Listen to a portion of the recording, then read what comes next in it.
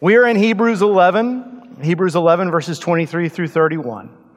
And I'm going to start off with a story that you're going to think I made up, but I promise you it is 100% true with no embellishment. So when I was in my late 20s, Carrie and I moved to the town of Stockdale, Texas. I became the pastor of First Baptist Church there. We had our daughter then, Kaylee, was 2 or 3 years old. And great town, great little church. Have great memories of that time. If you are ever in Stockdale, number one, you're probably lost because it's not really on the way to anything. Number two, if you want to stop and get some good breakfast tacos in the morning or some great enchiladas later in the day, there's a place called Sylvia's right on Highway 87 that is fantastic. It's good a Tex-Mex as you'll find anywhere in this little bitty town. We went there quite often when we lived there. It was one of only 3 restaurants in town. But one time I went there and then realized when it was time to pay that I had forgotten my wallet at home. Now, that's a bad feeling. Fortunately, this is a tiny town. We live less than half a mile away. And Sylvia knew us. So she said, just bring back the money today. Don't worry about it. Just go home, bring back the money when you can. And I said, I'll be back today. But I got distracted. I was the only full-time staff member at that church. It was a lot of work to do. We had a little girl at the time. That's a lot of work. And so I got distracted and forgot. Now, that next Sunday, I happened to be preaching on the 8th commandment, which is, thou shalt not steal. Some of you are ahead of me. So in the sermon, I'm up there in front of my people, and I'm talking about how the commandment not to steal doesn't just forbid petty theft and armed robbery and shoplifting and embezzlement, but other more socially acceptable ways that we get things we didn't pay for. And so as I'm listing off all these examples of ways we break the 8th commandment without knowing it, that is the very moment that God chose through His Holy Spirit to remind me that I'd forgotten to pay back Sylvia. God has a sense of humor. And so since I'm a preacher and I don't believe in wasting a good illustration, even if it makes you look bad, I told that story. And I said, y'all, I promise you, as soon as church is over, I'm going to go to Sylvia's and settle accounts and pay her back. And so sermon ends, invitation, then I shake everybody's hand, lock up the church building, we get in our car, we drive to Sylvia's. I walk through the door, and I am greeted by applause.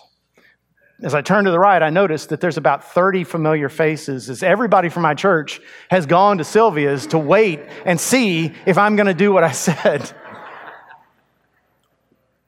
And we laughed and laughed. Now, I tell you that story because, as far as I know, it's the only time I ever got applauded for doing the right thing. If you need the applause of people to do God's will, you're probably never going to do it. And what I want to say to you is that the opinions of others matter to you more than you probably think. Because most of you would say, I don't need applause. I am not an attention-seeking person. I'm more private. I keep to myself. I believe you. And yet, I want to give you 5 examples to prove to you that the opinions of others matter.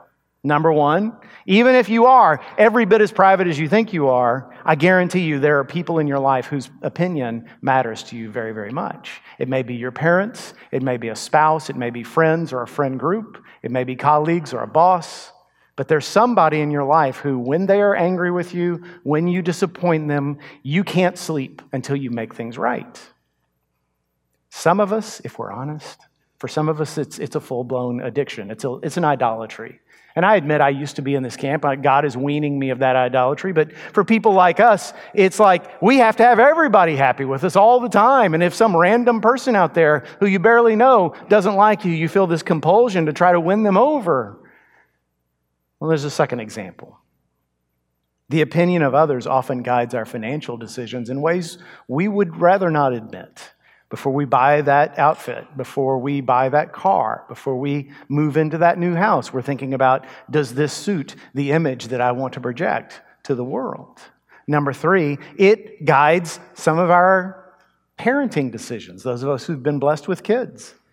Can we just admit, moms and dads, that in our worst moments, sometimes we discipline our kids not out of love, not out of a desire for them to grow, but out of embarrassment?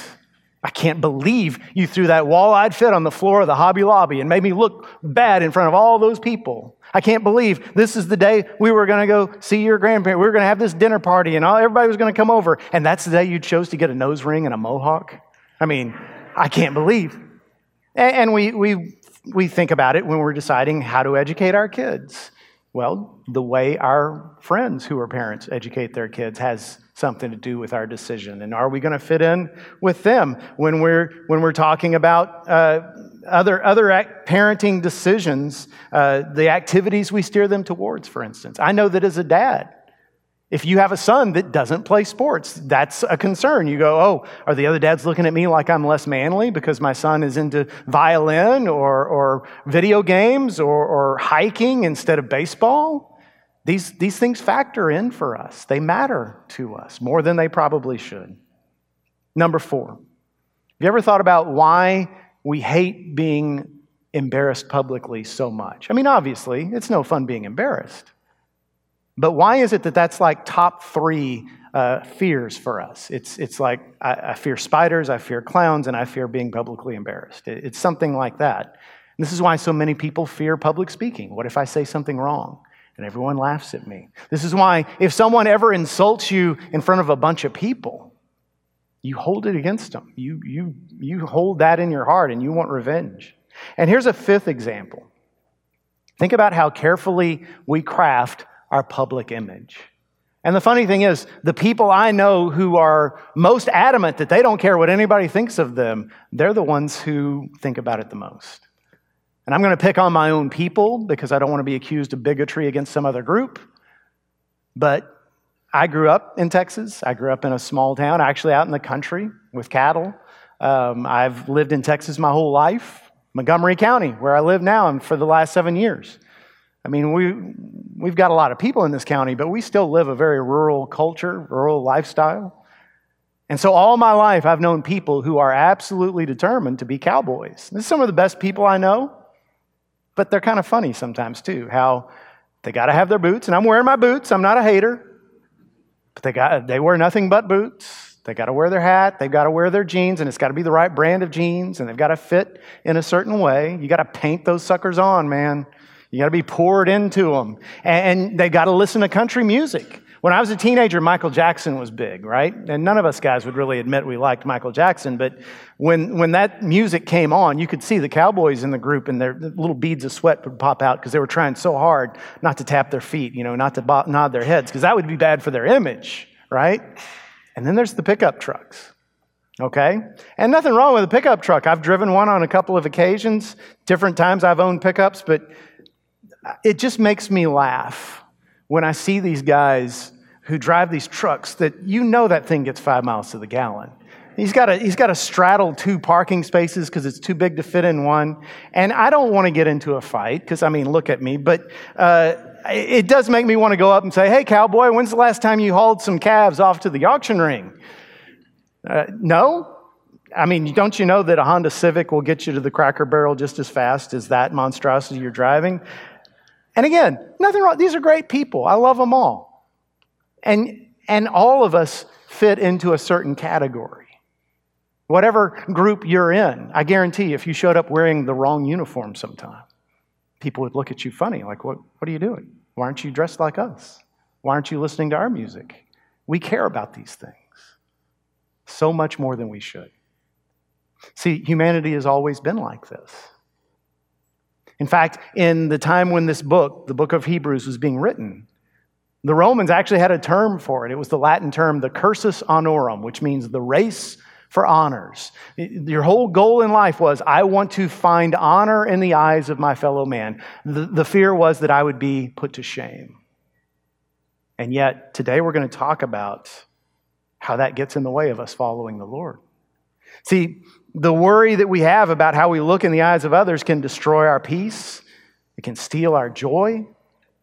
It can steer us toward sins like greed, envy, vengeance, hatred, superficiality, even gossip, because there's no better way to boost your status in the eyes of others than to tear somebody else down, especially if you can do it in a witty way. Most of all, it makes us hesitant to commit ourselves fully to Jesus because, you know him. What if he makes me do some things that make me look soft in the eyes of others? Or makes me give away a bunch of my stuff so that I can't live that lifestyle that I want to perpetuate?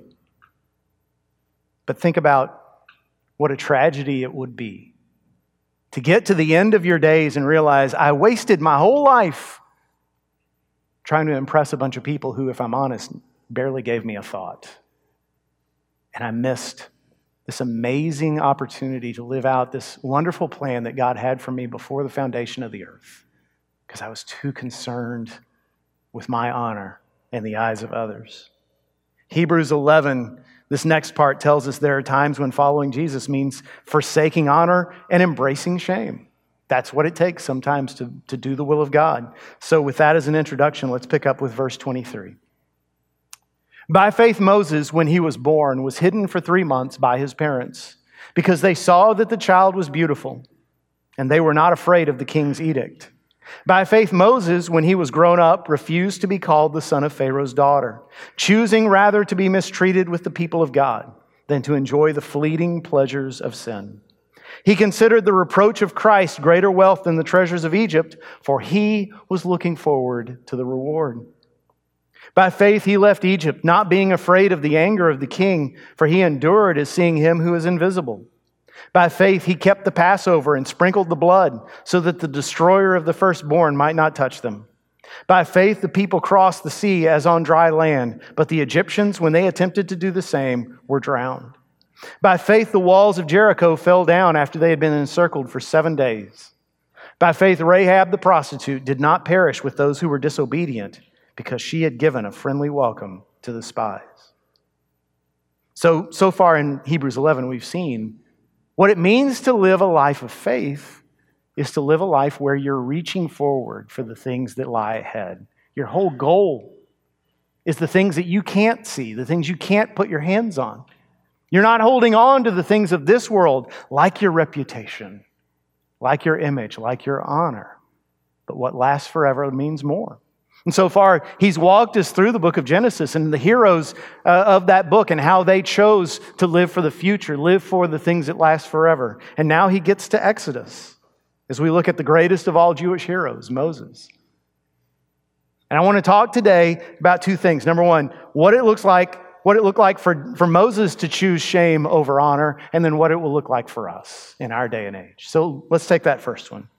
What did choosing shame over the honor look like for Moses? We know the story of Moses. If you grew up in church, or if you've ever read the Bible, it's a very memorable story. Moses is born in a tremendously difficult time for the Israelites. One of many times in history. If you want to know whether God is real, just ask yourself, how come this one group of people always earns the ire of tin-pot dictators everywhere? Well, they're the people of God. And this is one of many times that some dictator, some despot wanted to kill all the Jews. And in this case, his plan was, I'll just kill all the babies. So whenever a Hebrew baby was born male, he said, throw him in the river, toss him in the Nile. But Moses was born, and his parents, 2 devout Levites, said, let's hide this one. It's obvious God has a plan for this little boy. I think he'll support us. I think he'll protect him. And then there came that fateful day when they had to place him in the river. They had to trust in God. They took a waterproofed basket and just set him adrift, saying, Lord, if we're right about this, we believe you'll protect him. And he did. By God's providence, he was found and adopted by the princess of Egypt, the daughter of Pharaoh. So he grows up against all the odds in unbelievable privilege and luxury. But not only that, he grows up in the seat of power, watching the most powerful man on earth, his adopted grandfather, rule the most dynamic and massive empire on the earth at that time. And then when he's 40, he makes a big decision. He says, I'm not an Egyptian, I'm a Hebrew. So I'm going to turn away from the people who raised me and turn to my own people and identify with them again. And as part of that, he kills an Egyptian taskmaster who he sees beating one of the Hebrew slaves, and thinking, obviously, that his people will rise up and they'll break free and establish their own nation, and he'll be king. And it doesn't happen. And so in fear, he runs away. Now, you might say, well, how does that faith? I mean, he was a fugitive murderer. Notice in Hebrews 11, it doesn't praise him for the act of violence. It praises him for identifying with his own people. Because we know how the world works.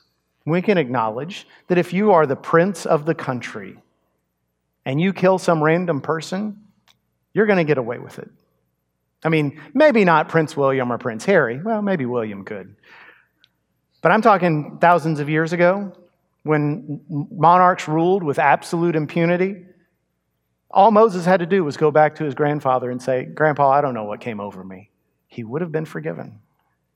He ran because he had identified himself with his people. His grandfather wanted him dead because he had turned away from his own family. That was the act of faith. He said, I could go back, I could restore my position, I could live in luxury again, I could be a ruler. But instead, I'm going to follow my people and my people's God. That was the act of faith. Now, it goes on to talk about two other stories that happen after Moses' natural life. Moses dies. He's replaced by Joshua. That second generation crosses the Jordan River, and they're finally in the promised land.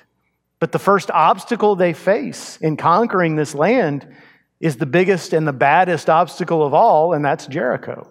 Jericho was a walled city. It was the greatest city of that country. Now, if I've never been in combat, some of you have. I'm guessing that if that was me, my attitude would be, I'm scared, I'm nervous, let's do it. Let's just get it over with. But what does God say instead? He says, go to Jericho, march around the city every day for 6 days. That had to be difficult. Because first of all, it only increased your own anxiety, but even more importantly, the men on the walls, no telling what they shouted down at those Israelites who were marching around them, doing a parade essentially, calling them cowards and worse. Now, I've seen VeggieTales. I don't think they threw slushies at them, but they insulted them. They railed upon them. And I'm sure those Israelite men were saying, let's just charge. We can't let our honor be besmirched in this way. Let's defend our honor by charging. And if they would have, they all would have died. Because there's no way they would have breached those walls. Can you imagine 6 days of this, and on the seventh day they're thinking, okay, finally we're going to attack. And Joshua says, no, today we're going to march around it 7 times. Oh, good grief. But they did it. They swallowed their pride. They did what God said. And the walls came tumbling down. And then there's the story of Rahab. Rahab, as she's called in this passage, Rahab the prostitute, which is not what you want on your business card. Rahab, like every other woman in her position in every culture in human history, was at the very bottom of the social ladder. And yet, on the day that 2 Hebrew spies came to her brothel, looking for a hiding place because they knew that everybody was on the lookout for them, she had an opportunity to change her circumstances completely. She could have gone from the most hated woman in the city to a hero. All she had to do was go down the street and say, hey, soldiers, here they are, come get them. Instead, she chose to become possibly the only thing lower than what she already was. She became a traitor to her people by hiding these spies. Why? Because she knew, because she believed, she'd heard the stories of what God did in Egypt. She said to herself, I've been worshiping these gods in Canaan for my whole life, and they've never done a thing for me. They're just idols. They're just statues. They don't speak. They don't walk. They don't act. But this God's real. She hid the spies. And when the walls fell, she and her family were rescued. And you know what's exciting? When you read the New Testament 3 different times, Rahab is mentioned as a hero of the faith. She's mentioned in the same sentence with Abraham. Think about what that says, about what it means to live a life of faith and what God does with people who trust Him, who embrace the shame when it's necessary to do the will of God. So that's what it looked like in biblical times. Now, what does it look like for us? What does choosing shame over honor look like in our world? Well, you could probably give as many examples as I could. I will say that if you're a Christian student on a secular campus today, sometimes just identifying yourself as a Christian is all it takes. You know that as soon as people find out you're a Christian, there are certain fellow students who will look down on you, maybe even professors who will think you're ignorant, maybe a bigot. That takes courage. Maybe some of you work, in fact, I'm sure some of you work in certain workplaces where you know that you'll never be one of the guys because what they do after work together, you can't be a part of. Or the jokes they make on the job, you can't participate in. Maybe it's even worse than that. Maybe you have to stand up to certain people you work with because they're harassing, because they're abusing others, because they're doing illegal or unethical things. Maybe in the future, this is a radical thought, but go with me. You might get an opportunity for some higher paying position somewhere else, and you and your family pray about it, and you think, I think God has us here in this town, in this church, in this workplace for a reason, so I'm going to turn that down, and I'm going to stay where I am, even though everybody's going to think you're nuts.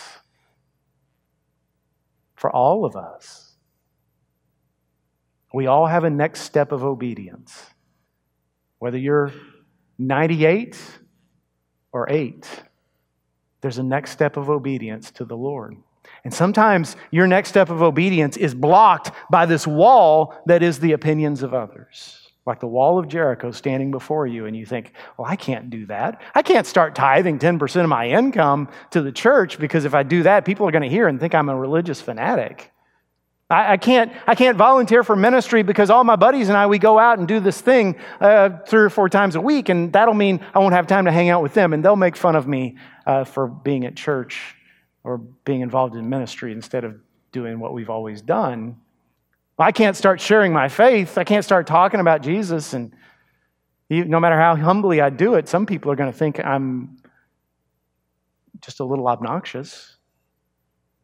What is your next step of obedience? And how does the wall of public opinion stop you from taking it? Again, you can think of other examples that I can't. I think the real question is not what choosing shame over honor looks like. It's when. It's not what, it's when. When do I choose shame over honor? Because let's be honest. It's not like every time you choose shame, you're doing the right thing.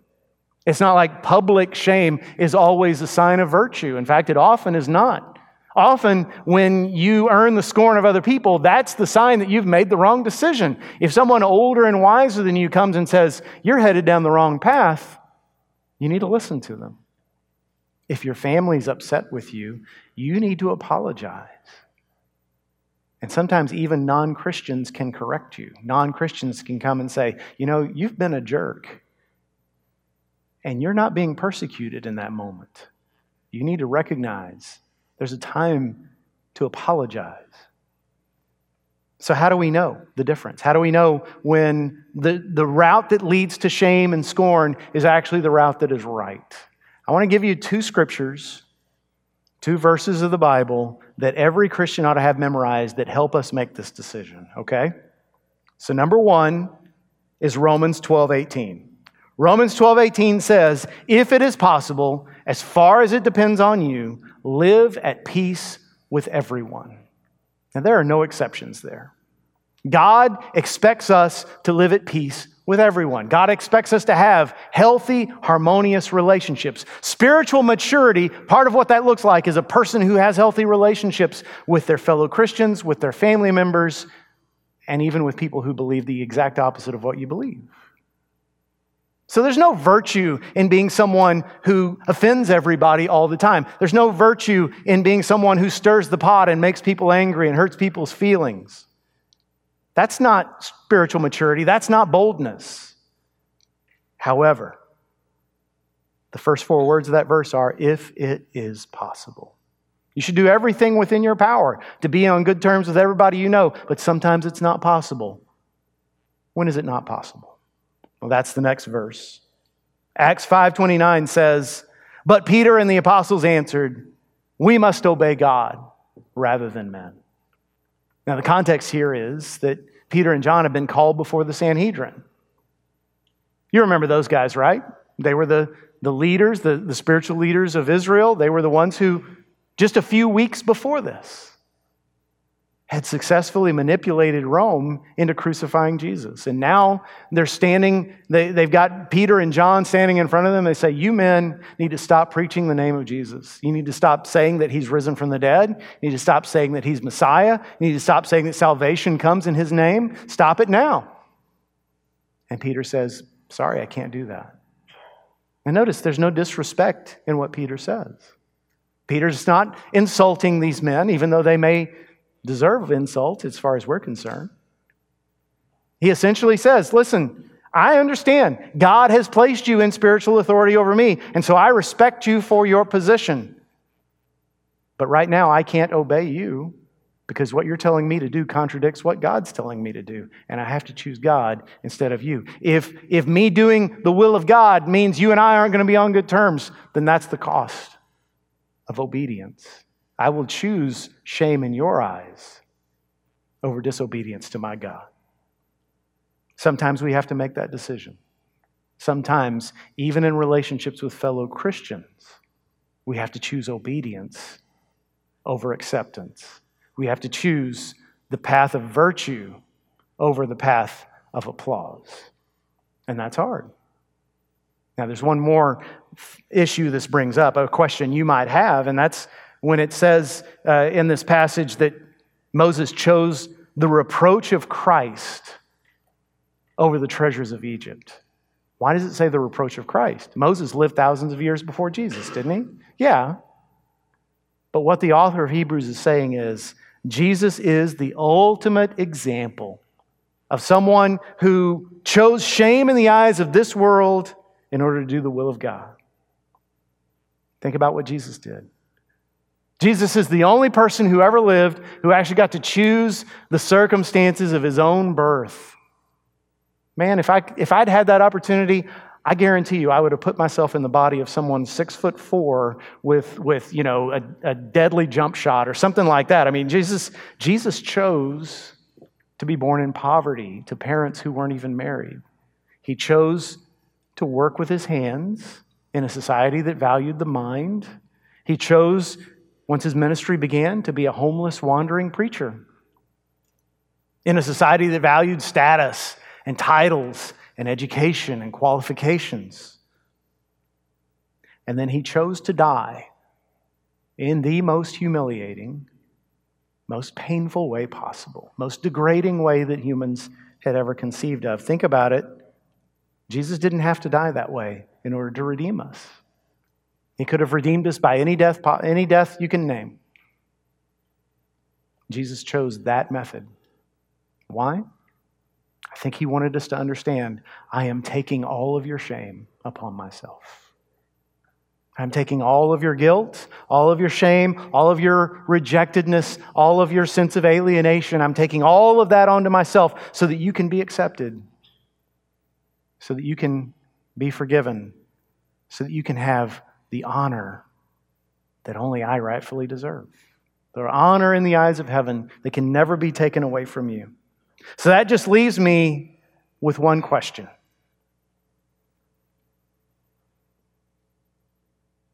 When's the last time you chose the reproach of Christ over the things of this world?